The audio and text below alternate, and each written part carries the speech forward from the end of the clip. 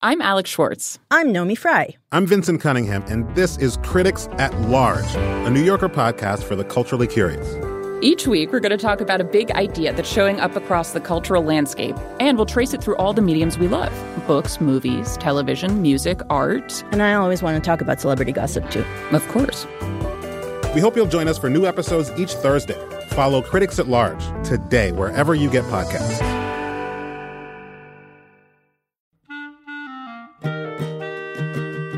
This episode of Livewire is brought to you by Progressive. Most of you aren't just listening right now. You're driving or cleaning, even exercising. But what if you could be saving money by switching to Progressive? Drivers who save by switching save nearly $750 on average, and auto customers qualify for an average of 7 discounts. Multitask right now. Quote today at Progressive.com.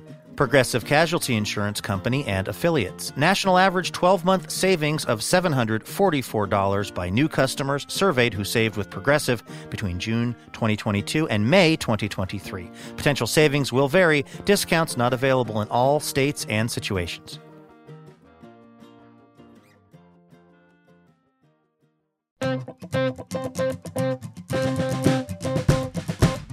From PRX, it's Livewire. This week, with writer Ijeoma Oluo, poet Danez Smith, and music from Amethyst Kia. I'm your announcer, Elena Passarello, and now the host of Livewire, Luke Burbank. Thank you, Elena Passarello, and thanks to all of you for tuning in. Elena, how are you doing this week? I am at home. And I'm safe, so in those respects, I'm doing okay. But in other respects, it's been a hell of a week, and I'm just glad to see you and glad to be here to think and talk a little bit with some of my friends. Yeah, you know, we have, since the pandemic hit, we started calling these a Livewire house party, and the whole kind of conceit has been like, have a couple cocktails, sing a song, let's all party, you know, during the quarantine. And that just did not feel like the right tone for the show. And honestly, I don't think anybody associated with the production of the program felt like that was what we wanted to do this week. Right. This has just been obviously such an intense time for everybody, but a reckoning that is very much overdue in this country.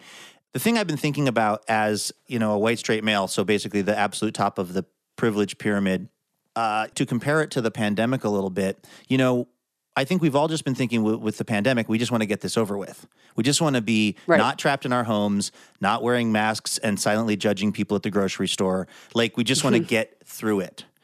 And I think there's some part of my brain with what's gone on this week with the protests and all of the uprising that's gone on has been, I can't wait till people are safe again, till we can be through this, till normal life can return again. But it's not like the pandemic. It's not like we just want to go back to normal life. You know what I mean? It's like normal life was the problem.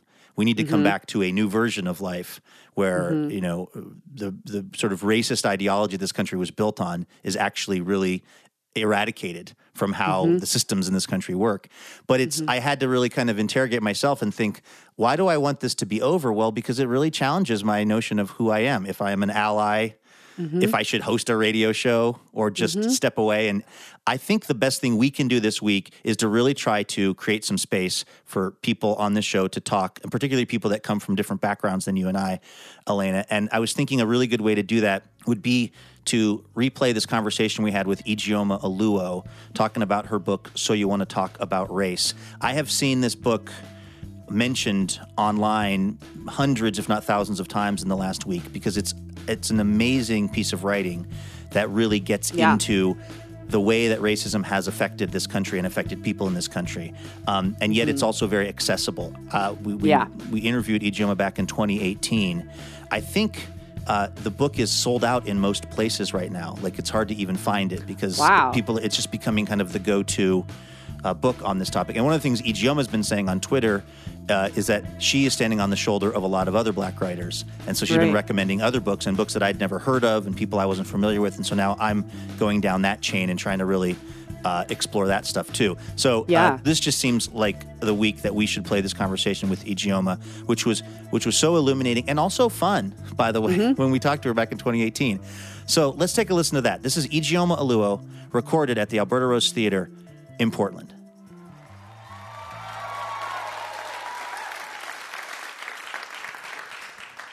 Ijeoma, welcome back to Livewire. Happy to be here. This is a lovely welcome back to Portland. Well, it's a really, really good book. I really enjoyed reading it. It helped me kind of frame a lot of ideas that I'd had, conversations that I'd had previously, where I didn't really have a sort of succinct and clear way to think about them or to describe them to other people. Who did you write this book for? Who did you have in mind when you were writing it? That's a tricky question because who I wrote it for and who I wrote it to are two different answers. Okay, who did you write it to? I wrote it mostly to white people. I wrote it mostly for people of color. And there's a difference. I wrote it in the hopes that it would lift some burden off of people of color, or that they would be able to see their experiences in it, or have a few less awful, harmful conversations, or be able to navigate through some harder situations. And what that means is that there's a lot of work that white people have to do. And I wanted to make sure that I included a lot of that to make that easier for them to do that. But almost everything I write is for people of color. You know, I'm always thinking, is this going to make life easier for us? Did you feel, in giving the book a title like So You Want to Talk About Race, did you feel any kind of pressure to really write the definitive book on the subject for white people in particular, to kind of get a sense for how to talk about this topic and how to think outside of their comfort zone, as it were? No. Really? No. I mean, the truth is that, you know, we've been writing about these topics. There's nothing I can write about that hasn't been written about in the past. I wrote this knowing it would be a primer. I was very specific with my intention with this book, which was it wasn't going to be your deep dive into racial theory. Those books have been done by better writers than me, better academics than me. This was the book that I wanted where you're thinking, okay, what does this mean when I'm talking to my relatives and my uncle says something really racist at the dinner table? What does this mean, you know, for me in the office? What does this mean when I'm talking to my children's teachers? That's where I saw a gap as far as a book, and I wanted it to be something that people would carry around with them and use in their day-to-day lives to really combat the way in which the products of racial oppression affect us every day in ways that I think, you know, good half the population doesn't see. But you also write about they're saying something rude or mean to somebody based on the color of their skin. And then there's saying something rude or mean to somebody based on the color of their skin with the full force of the government and all of our systems behind it. It's sort of like racism and then like aggravated racism. And you draw the distinction between the two. Do you feel like that's putting a message out to largely white America that we haven't really had a chance to think about yet? Yeah, well, I mean, it falls into this whole debate about whether or not reverse racism is a thing, and it's, spoiler alert, it's not a thing. Explain that, though, because this crowd is clapping along, but, like, it's very common, anybody who's been home for the holidays, or I can at least say any white person who's been home for the holidays, considers themselves even moderately woke, or whatever the word is, has had that moment where someone says, well, what about reverse racism? What do you say to that? Well, I would say, first of all, if you're only bringing it up as a rebuttal to talking about the true racial oppression that impacts the lives of people of color, chances are it's not affecting you that much. And that's kind of the difference. If it's something you can pull out of your pocket to win a debate and then put it back in your pocket for the rest of your life, chances are it's not that big of a deal. What people of color focus on when we talk about race, we're not talking about hurt feelings. You know, we're not talking about awkward moments. We're talking about what impedes our ability to live. And that's what racism does. That's what racial oppression does. It's because it's backed up by a system. It's because it has a system that reinforces it. When I'm walking down the street, people can think whatever they want about me. But when they act on that, and I know that they have the entire justice system, the entire political system, economic system, and education system to back that up and reinforce how I live my life, that's when we have a problem. And I think what people don't realize is it's not just, oh, it stung when someone shouted a racial slur at me. It's someone shouted a racial slur at me, and then they went and they voted.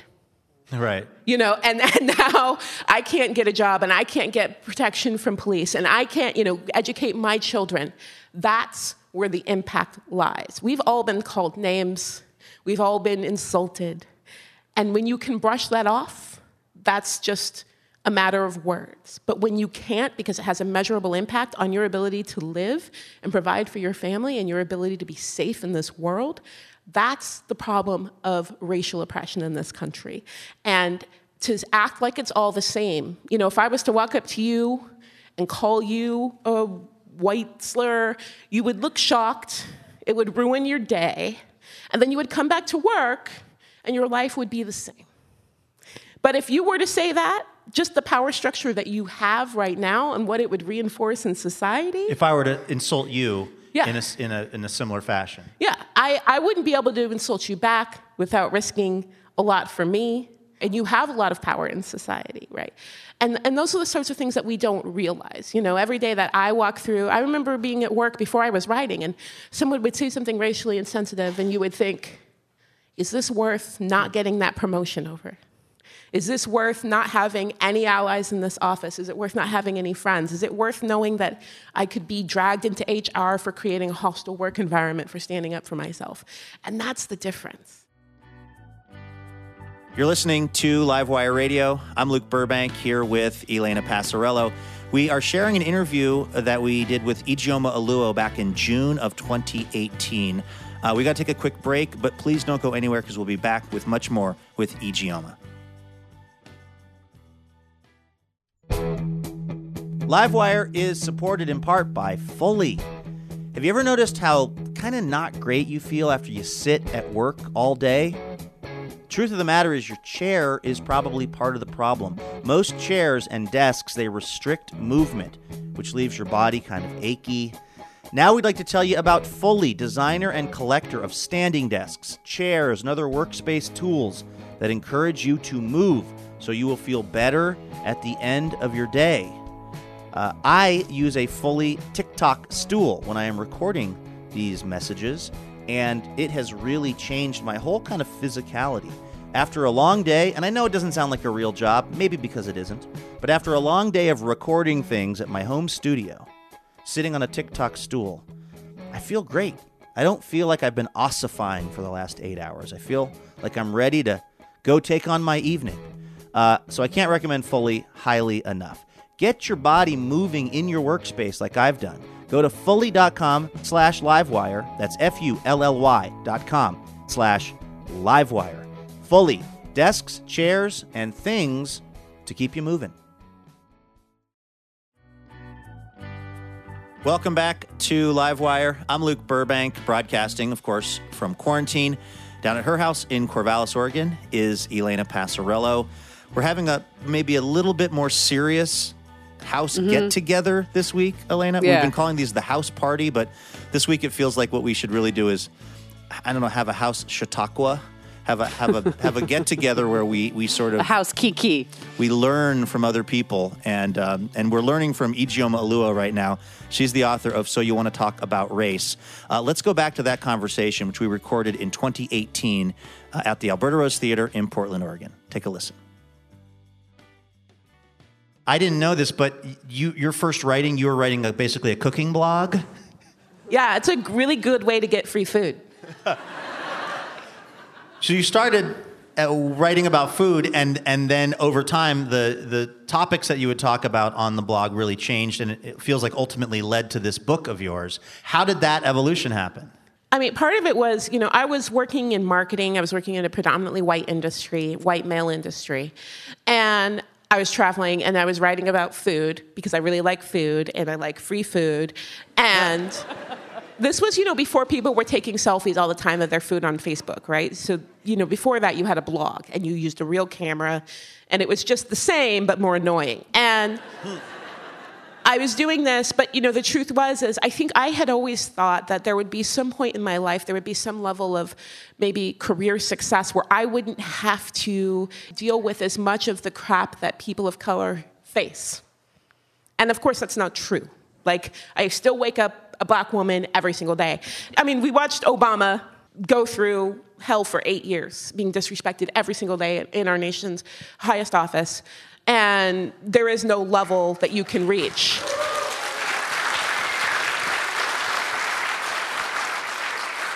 And so, I've never been really good at not saying things. It's just not, I was always known as like, oh, should we invite Ijeoma to this meeting? She says a lot of smart things, but also she says everything. And it got to the point where there were things I just couldn't be quiet about anymore. And so I started writing about it really out of desperation. Like, I really needed to feel like my community was a community. I needed to feel like the people who said they loved me actually heard me. Because there's a collective gaslighting around race, where you're wandering around and every day you're being reminded that you're less than and that you're unsafe. And then everyone around you is acting like none of it's happening. And they're just like, what do you mean? It's a great day to be alive in America. And you're like, a cop pulled up next to me and I hyperventilated for 3 minutes straight. This was my morning, And so that's really why I started writing. And then once you have this area of your life where you're always telling the truth, then it becomes really hard to not get fired from your job. Like, that's tough. Your mom is white, and you write in the book that you had one of your first pretty real and serious conversations about race you were like in your almost mid-30s. How did that go? It was uncomfortable. People come up to me and I get a lot of mixed race people of color coming up to me asking how do they talk to their parents with the same fear that I had in my eyes when my mom called me to tell me she had this epiphany about race and wanted to talk to me about it. And I was like, no!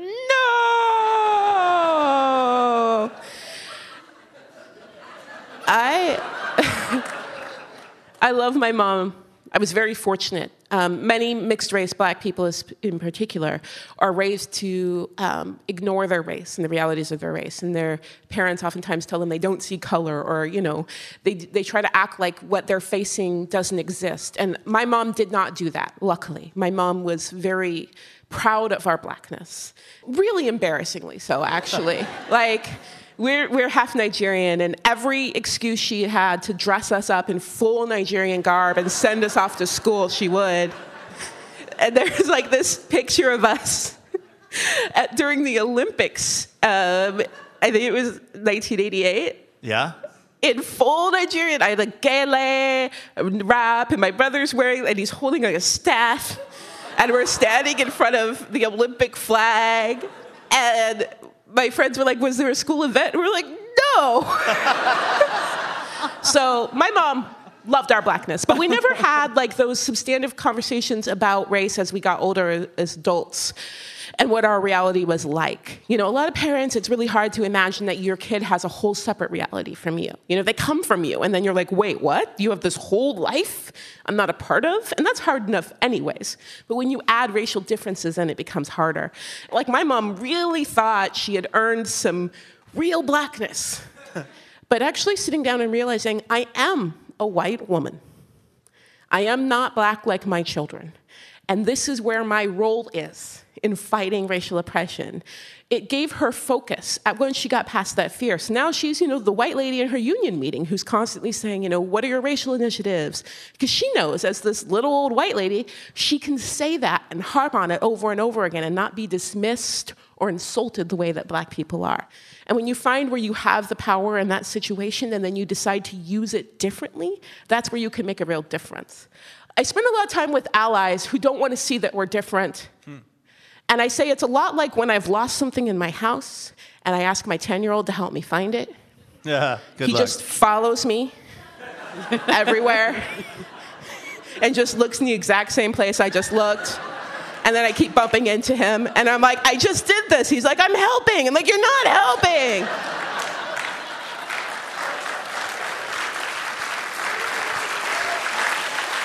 Well, the book is amazing. I highly recommend it to everybody. It's So You Want to Talk About Race. It's written by Ijeoma Oluo, our guest. Thanks for coming on Livewire.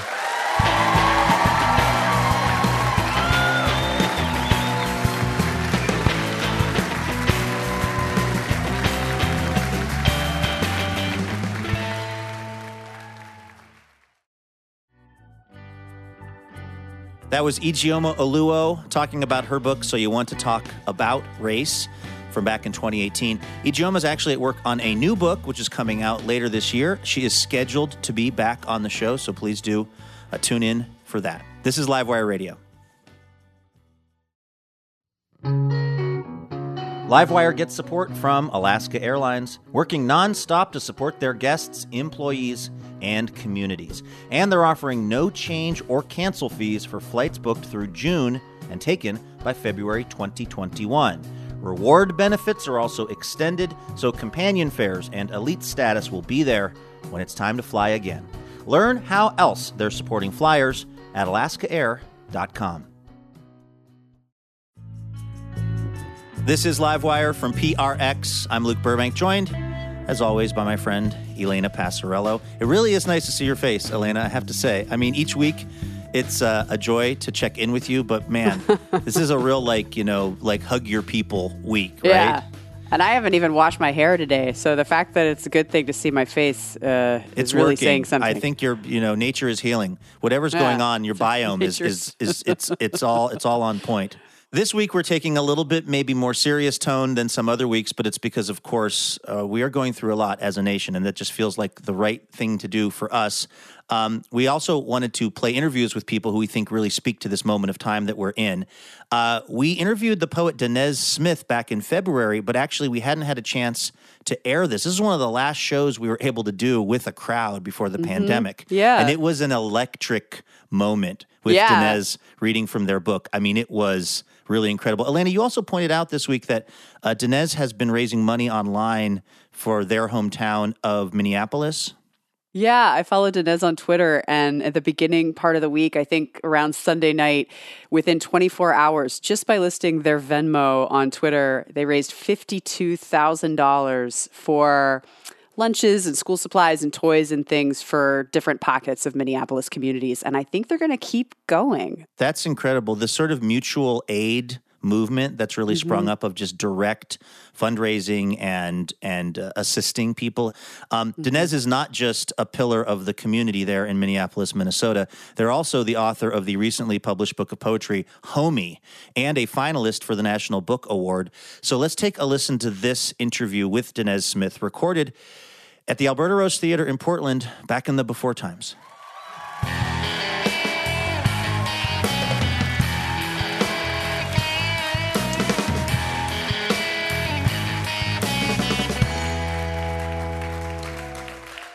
Hey there, Danez. Welcome back. Hey, how are you? We are so good, and we're so happy that you're here. I think the name Homie is a great name for a book of poems, and then I start reading the book, and I learn that's not even the name for the book that you really wanted. No. There's two titles. There's one for black people and one for the rest of y'all. So, which is most of the city of Portland. Yeah. No, there's the actual title of the book is My Nig. Don't say it back to me. And that the reason for that, I think if I really wanted to, I could have a book with the N-word in the title, but I didn't want to recreate the sort of reckless, loose violence that I think a lot of rappers do with that word by just like letting their fan bases just like holler it across the land. And I've definitely punched somebody at a Kendrick Lamar concert before for that same reason. But, it was a way to say that, hey, this book has different levels of intimacy, that there are different ways in which each of us can walk into this piece of art. And so it's just saying, welcome to me thinking about friendship in this very particular way. Don't touch anything and take your shoes off, Yeah. I love that it has a second title page. Yeah. So you see the title page that says Homie, and then you have the explanation for the actual title, and then it's like a whole new starting over. Did the press give you any guff about that, or were they excited about? They love me. I am I make them money. They like it. And plus, who doesn't like a reveal, right? It's sort of like my own. Since I'll never be on RuPaul's Drag Race, why not have a book with two titles, right? Yeah. It's like when you walk in the opening to the workroom, and then you take off one outfit and have another outfit on. Exactly. So this is my wig under my wig under my wig. Beautiful. Beautiful. Also beautiful. a good name for a book. Yeah. Wig under a wig under a wig. Yeah. Okay, but then right when we get past the second title to the book, there is a lyric from Lil Wayne. Uh-huh. And you mentioned hip hop already. I'm curious, as a queer person, how do you reconcile like a love of hip hop with a lot of the stuff that goes on in hip hop lyrically with misogyny and homophobia? You know, any form of music that's done by a man at some point is going to end up sexist or homophobic or classist or all the things. Not just hip hop, right? Rock does it too. They're very good at it. Sure. So does country. And so, you know, like I do like most people. I cringe and I critique, but I also enjoy. I love hip hop. It's a music that raised me. It's a music that has made sense to my people and my family. And so, like anything I love, right? I love my grandma, but I have notes. You know. And so, you know, I have notes for hip hop, right? There are things I would love to be different, but yeah, it is one of the genres that I consider mine. So yeah. Can you read something from Homie? Surely can. Okay. All right. So this poem is called My President, not that orange one. So yeah, when you realize America is a sham, you start pledging allegiance to other things. Here's a poem about that type. All right, my president. Today, I elect Jonathan, 11 and already making roads out of water. Young genius, blog writer, little community activist, curls tight as pinky swears, black as my nation. I trust the world in his tender, blooming hands. I trust him to tell us which rivers are safe to drink and which hold fish like a promise. And I elect Eve Ewing, who I know would misfrizzle the country into one big classroom where grandmas finger paint the national budget and uncles stand around smoking blacks, plotting on stars for our escape. She could walk to the podium at her inauguration and say, the future is now. And we would all marvel as the sun and moon started looping the sky like a GIF. It's pronounced GIF as the cars all learned to fly and our skin grew bulletproof. And Colin Kaepernick is my president, who kneels on the air, bent toward a branch, throwing apples down to the children and vets. And Rihanna is my president, walking out of global summits with a wine glass still in hand, our taxes returned in gold to dust our faces into coins. And my mama is my president, her grace stunts on amazing brown hands. You're really hype. Brown hands breaking brown bread over the mouths of the hungry until there are none unfed. And my grandma is my president, and her cabinet is her cabinet, because she knows to trust what the... Grandma getting a lot of shout-outs today. Because she knows to trust what the pan knows, how the skillet wins the war. And the man I saw high kicking his way down the river, he is my president. And the trans girl making songs in her closet, spinning the dark into a booming dress, she too is my president. And Shonda Rhimes is my president. And Nate Marshall is my president. And Trina is my president. And the boys outside Walgreens selling candy for a possibly fictional basketball team, they are my presidents. And the bus driver who stops after you yell, wait, only twice is my prez. And dude at the pizza spot who will give you a free slice if you are down to wait for him to finish the day's fourth prayer is my president. And my auntie, only a few months clean, but clean, she is my president. And my neighbor who holds the door open when my arms are full of laundry is my president. And every head nod is my president. And every child singing summer with a red sweet tongue is my president. And the birds and the cooks and the single moms especially, and the weed dealers and the teachers and the meter maids who let you slide, and the cab drivers who stop, and the nurses' swollen feet, and the braiders' exhausted hands, and the bartender and Beyonce and all her kids, and the rabbi and the sad girls and the leather daddy who always stops to say good morning, and the boy crying on the train, and the sudden abuela who rubs his back, and the uncle who offers him water, and the drag queen who begins to hum, oh, my presidents, my presidents, my presidents, my presidents, show me to our nation. My only border is my body. I sing your names, your names, my mighty anthem.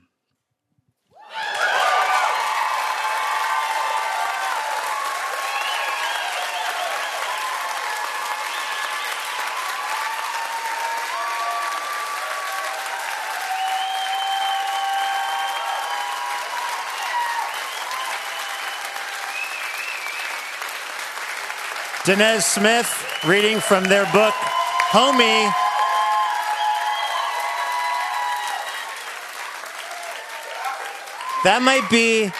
I think that might be the first standing ovation for a poem we've had on. I mean, I know I've never. Ever. I don't think I've ever gotten a standing ovation for anything. That's incredible. What is your relationship with a poem like that from when you write it to when it makes it into the book to when you're reading it to people? Like, does it become like a song that you know the lyrics to really well? Is it a constantly evolving organism for you? Oh, I think every time you read a poem out loud, it is as much about all the time you put into it, like the days before, writing it and rewriting it and practicing it, and also about like all the energy in the room, right? So like all of us here tonight, like you make that poem happen. That sounds really corny, but I do think that, I don't perform that poem the same if the audience has no energy in them. Then we're both struggling through it. And so, yeah. And so I think that is like the beautiful part about poetry is that it's always this moment of intense intimacy, like waiting to happen, right? That poem is like super fun and private for me, but it really only does a certain thing for me, and it moves a different way once I get to bring it out into the world and have it with other people. And hopefully, like, people who read the book can have their own little private Idaho with the poem, too. I didn't know where to go. It's next door. So there's a good answer, a good ending to that statement. Sure. I read this poem before I heard this poem, and I know you have a great tradition in performance, but this book is so intricate and deep and formal and calling back to all the great forms. But then out here, it sounds like it was just made to be in the air, Well, thank you. No, I think the job of the poet or any piece artist is like not to waste people's time, right? Right. No,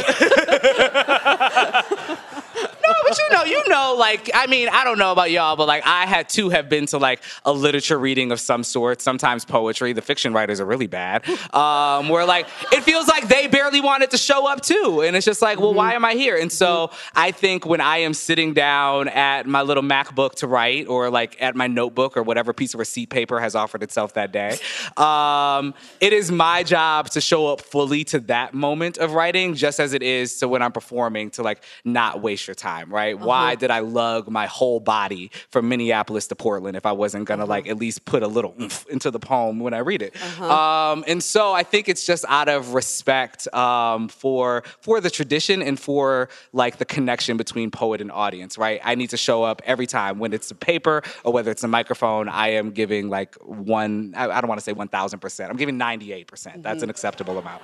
I'm giving 98% just to like really drive it forward and like try to embody the poem, however it's being delivered that day. There's one poem in the piece that's a narrow column with the same words around it in a frame. Can you not read that one out loud? I can. What I do with that one, it's this poem that's based off this video that I saw on Twitter one day of all these like bees killing a hornet that had just like killed their bee friend, and they like swarm his body and vibrate their wings, and then he melts. And of course, when I see a gang of animals killing another animal, I think racism. Duh. Of course. What else has always been there? And so, so it's this poem about, like, race and, like, how it's complicated and stuff with the words, we are in their love all the way around it. And it's fun because I was like, how do I read this poem out loud? And I didn't know. And so a couple of readings ago, I decided I make all the white people in the audience just say that phrase over and over again. It starts with white men, and if there's not enough to really get the desired effect, then the white women and the white thems can come on and join. And so it's this fabulous time where me and all the other people of color get to enjoy a poem while the white people do some labor. And like, isn't that? That's brilliant. This is Livewire Radio. We're talking to Danez Smith. Their new book is Homie. Your previous book, Don't Call Us Dead, it really made a splash, and it got a lot of awards, and it got a lot of discussion around it. Then you're working on your next book. Does that make it easier or more difficult to put out your second book when the first book went really well? Harder for me. I'm a Leo, if that means anything to you, and no Leo should be told that they did a good job. because we will believe it. But also, it makes it incredibly hard to do anything else. And so I had like a long period of writer's block while writing Homie, where I couldn't do anything because Don't Call Us Dead had done the thing that I guess I had hoped a book would do at some point in my career, and it was happening when I was 27, 28. And so, yeah, I panicked, and I couldn't write a poem without it needing to achieve some other task that isn't what a poem should care about. I was trying to make it back onto these awards lists. I was trying to sell these books again. And a poem doesn't need to be concerned with anything besides like capturing one tiny bit of what it meant to be human. And I was letting all these egotistical things get in the way of just letting a poem think or be or move me from one place to another. And so it took a couple of months to really remind myself that I wasn't writing poems for the National Book Award Committee, that I was doing it because it saved my life. It helps me make sense of the world, because poems are real, urgent things and not just like, some stepping stone for some meager career. Mm-hmm. And I think that is what I had to remind myself, that I didn't care about any of this other stuff when I started writing poems. They moved me. And so if I can inspire that in folks, if I could get back to this place of like, what is the, I don't know, I want to say like the bigger than me goal for this book of poetry, right? Like, what is going to live beyond myself? It is this little artifact of love that I made, I hope. And so I had to think about that. Yeah. Who am I? But I think that's going to die. Let the poems be something better. Yeah. Well, why do you think, I mean, it's not like writers of other prose are necessarily raking it in. I mean, writing overall is, I think, my sense is it's something people do because they love it. Mm-hmm. But why don't we value poetry more when it's something that clearly moves people? You got a reaction from this crowd that's probably unlike anything I can remember in years. Well, I do think it's changing, right? Okay. I think if you look at the numbers, then more people are reading poetry than they have in the last couple of decades. So people are returning to poetry again. Thank you, Rupi Kaur. Go girl. Love her, actually, for that reason. But I think it's because of how we've remembered poetry as a society, right? Like, I don't know about y'all, but I didn't realize that poets were still living until seriously, until 10th grade, and not in English class, because it was always like Robert Frost or Emily Dickinson, Langston Hughes if it was February, and that was it. And so it wasn't until my theater teacher actually brought in some living, breathing poets. So I was like, oh crap, people still write that stuff? And so I think because people have this fraught, dead relationship with poetry, where they think it's a thing of the past, that it's something we look back upon to think about where we are now. But there are poets writing about today. There are poets that are using the languages that we exist in today, and that's so powerful. And I think every day there's somebody having an aha moment that, oh, wow, poetry is still here and it's still vibrant and it still speaks to me. I think there are a lot of teachers, shout out to everybody under the hashtag Teach Living Poets on Twitter. So I think there is a slow movement of folks trying to really make poetry not only alive again in our hearts, but to be hey, there's actually a lot of really brilliant contemporary poets writing right now. There's a huge treasure trove, and I'm excited for everybody else to figure out that there is this great abundance in poetry right now. Danez Smith, everyone. This is Livewire from PRX.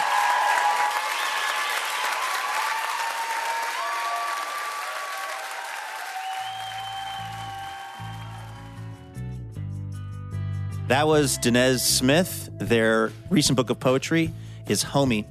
This is Livewire Radio. I'm Luke Burbank, joined as always by Elena Passarello. Elena, remember back in February, the before times, when we could actually get together in a room together and have a crowd of people? Yeah, it feels like the distant past. Well, it really happened, and I'm sure you remember when we had Amethyst Kia on the show. Oh, yeah. Unforgettable. Yeah. Yeah, it was this really fun, interesting chat, and then she played this song, Black Myself, which she was nominated for a Grammy for, and that song itself has a very interesting backstory, which to me feels very related to everything that's been going on this week. So I thought we would play that now. This is our chat recorded back in February with Amethyst Kia on stage at the Alberta Rose Theatre in Portland. Check it out.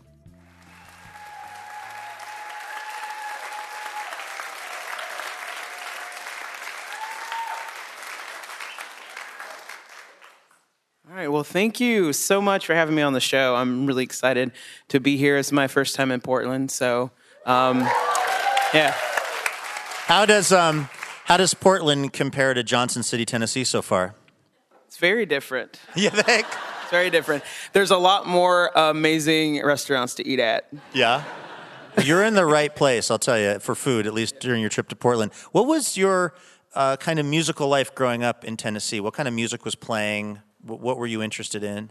So I grew up in Chattanooga, Tennessee. I lived there for the first 19 years of my life. And both my mom and my dad loved listening to music. And my dad was an audiophile. So he had a huge collection of music.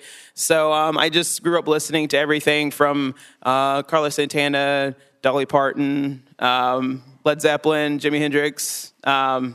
Just pretty much everything. So when did you actually start writing music, and what were you writing about? So I started playing guitar. My parents bought me a guitar when I was 13 years old. And then that's when I really started to try to write songs. And I was really into alternative music when I was in my teens. So a lot of the songs I tried to write were sad and depressing and about loss and struggle. So yeah, I don't know. That was my thing.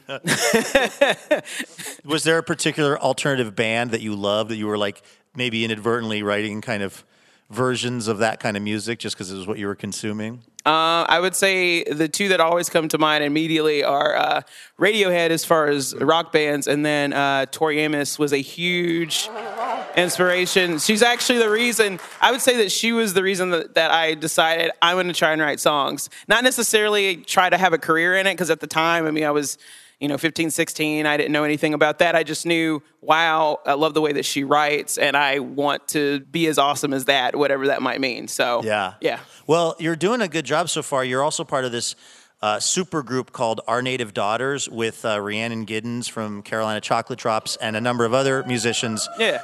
What's it like collaborating with these other musicians as opposed to just doing your kind of solo stuff?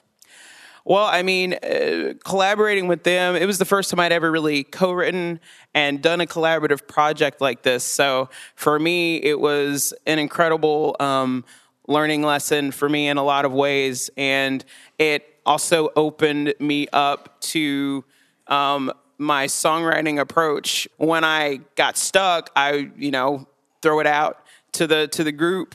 And, I co-wrote about 2 or 3 songs. And the other thing, too, was that being part of a project that was addressing the tragedy and triumph of the transatlantic slave trade and of all the subsequent, oppression that happened as a result of that, which that's the tragedy, but then also celebrating the triumph of all the shoulders that we're standing on and living our ancestors' wildest dreams by being able to travel the world and play music. And what's really been the most impactful, what's really meant the most to us is that we made this record and people aren't listening to this and thinking, oh, this is just a story about black people. This is an American story. It's about Americans, really. So.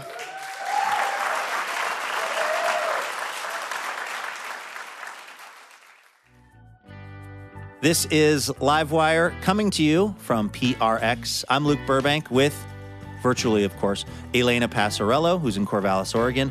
We have to take a quick break, but do not go anywhere because we've got more with Amethyst Kia coming up, and we're going to even hear her Grammy-nominated song, Black Myself. This is Livewire Radio. Stay with us.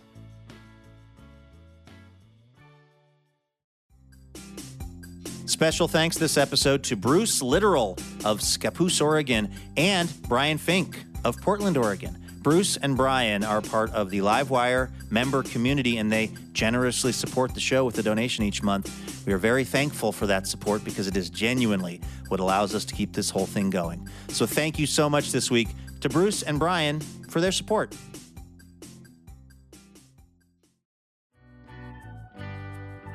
Welcome back to Livewire. I'm Luke Burbank, broadcasting from quarantine. Elena Passarello is at her house down in Corvallis. This is a historic week for our nation, and we wanted to present some conversations that were really impactful for us on stage, Elena, when we recorded them, and that we think the listeners will really benefit from. So let's get back to our conversation with musician Amethyst Kia.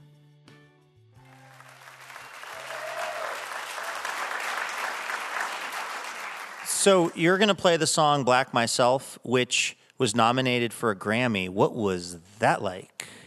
Well, I mean, to be honest, I was on tour when I found out about it. I woke up at 9:30 in the morning in my hotel room in Grand Rapids, Michigan, and I had... Where all good things happen. Right, exactly.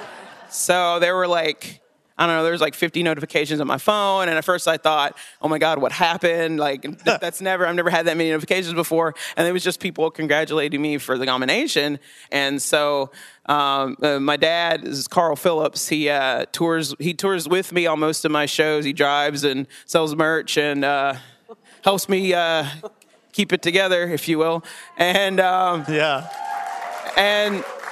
And I was like, hey, Dad, I got nominated for a Grammy. And he's like, we both kind of just sat there and we were like, wow, because we'd been on this journey together for 10 years of playing shows and, a lot of bumps along the way because it's difficult to make a living as a musician. So to kind of sit there for a minute and kind of think about that. But then also it was almost 10 a.m. at this point and it was time to check out of the hotel. So we had to get out and go down the road to the next show, So there was 2 months of like not really being able to like process it because it was business as usual. I had to keep keep it going because the thing about being nominated for a Grammy is that if anything, it's not a sign that I've made it and that now I can sit back and relax. If anything, this is a sign that there's more to come and there's more that I still need to do, so. Yeah.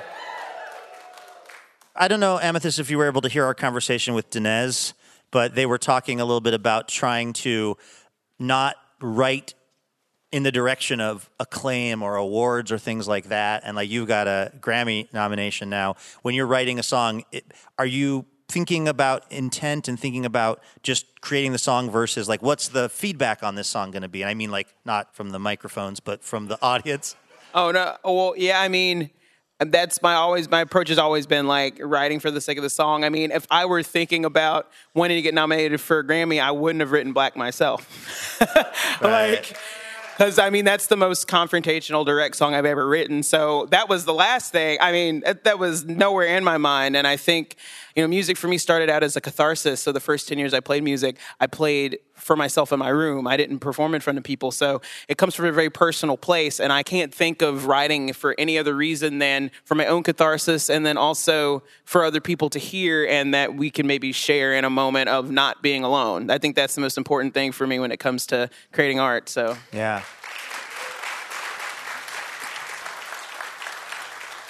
We're so glad to have you here, and let's hear a song. All right. Well, I figured I would sing Black myself, if that's all right with you. Yeah. All right. Thank you.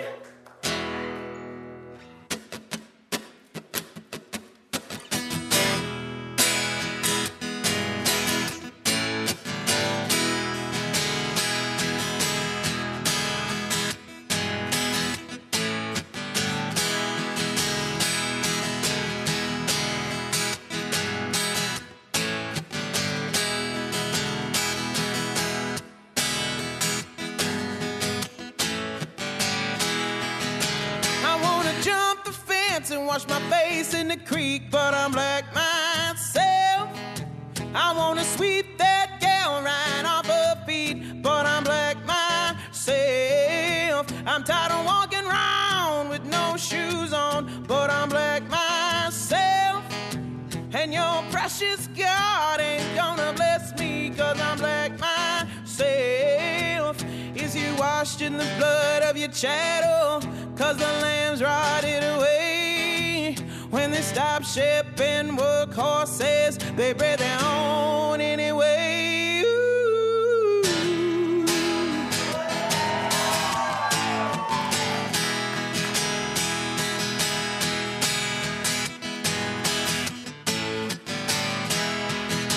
I don't pass the test of the paper bag, cause I'm black myself. I pick the banjo up and they sneer at me, cause I'm black myself. You better lock your doors when I walk by, cause I'm black myself. You look me in my eyes, but you don't see me, 'cause I'm black myself. Is you washed in the blood of your shadow, 'cause the lambs rotted away. When they stop shipping work horses, they bred their own anyway. Ooh.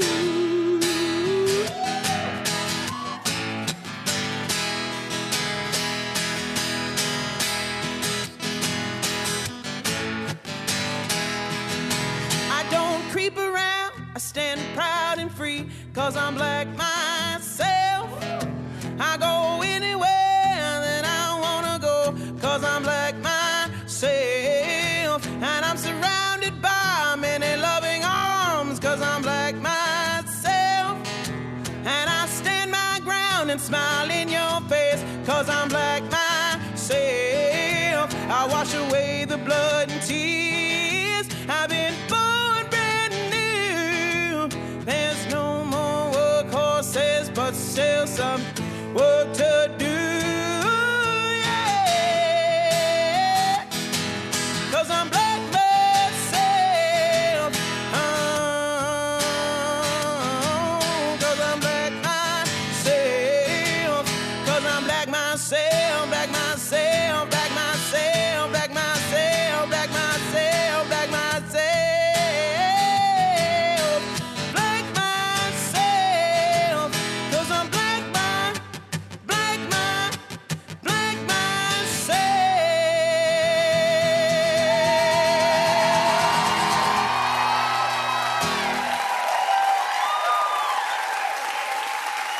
Thank you.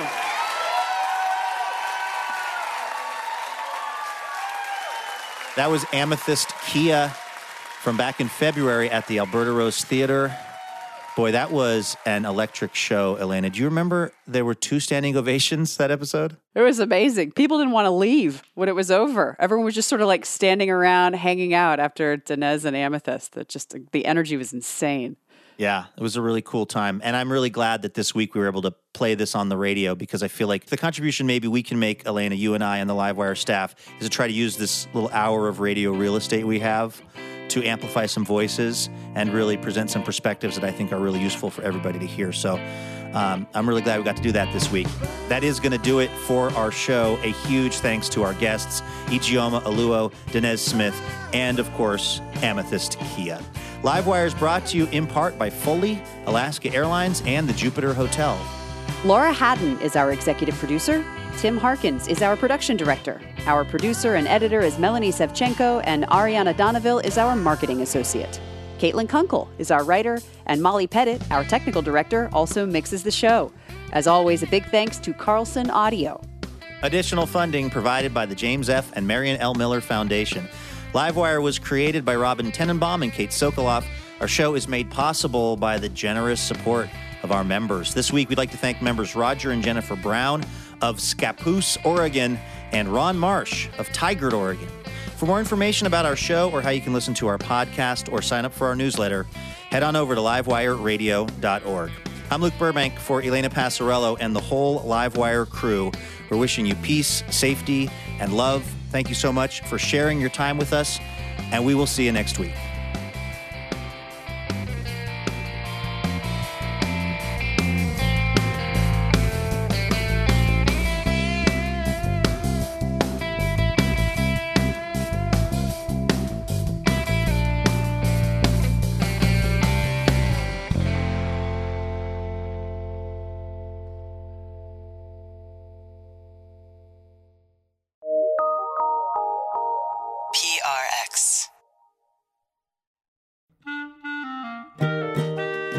Dear Livewire, when we first met, I was really shy. I had no idea we'd spend so much time together, or that you'd be one to fill my heart with joy and make me want to be a better person. Oh, I'm sorry, I didn't know you were here. I was busy reading a review from one of our many rapturously smitten listeners. Oh, wait, actually, no, sorry. This is from Elena. Anyway, the point is, it would be really helpful if you wanted to leave us a review.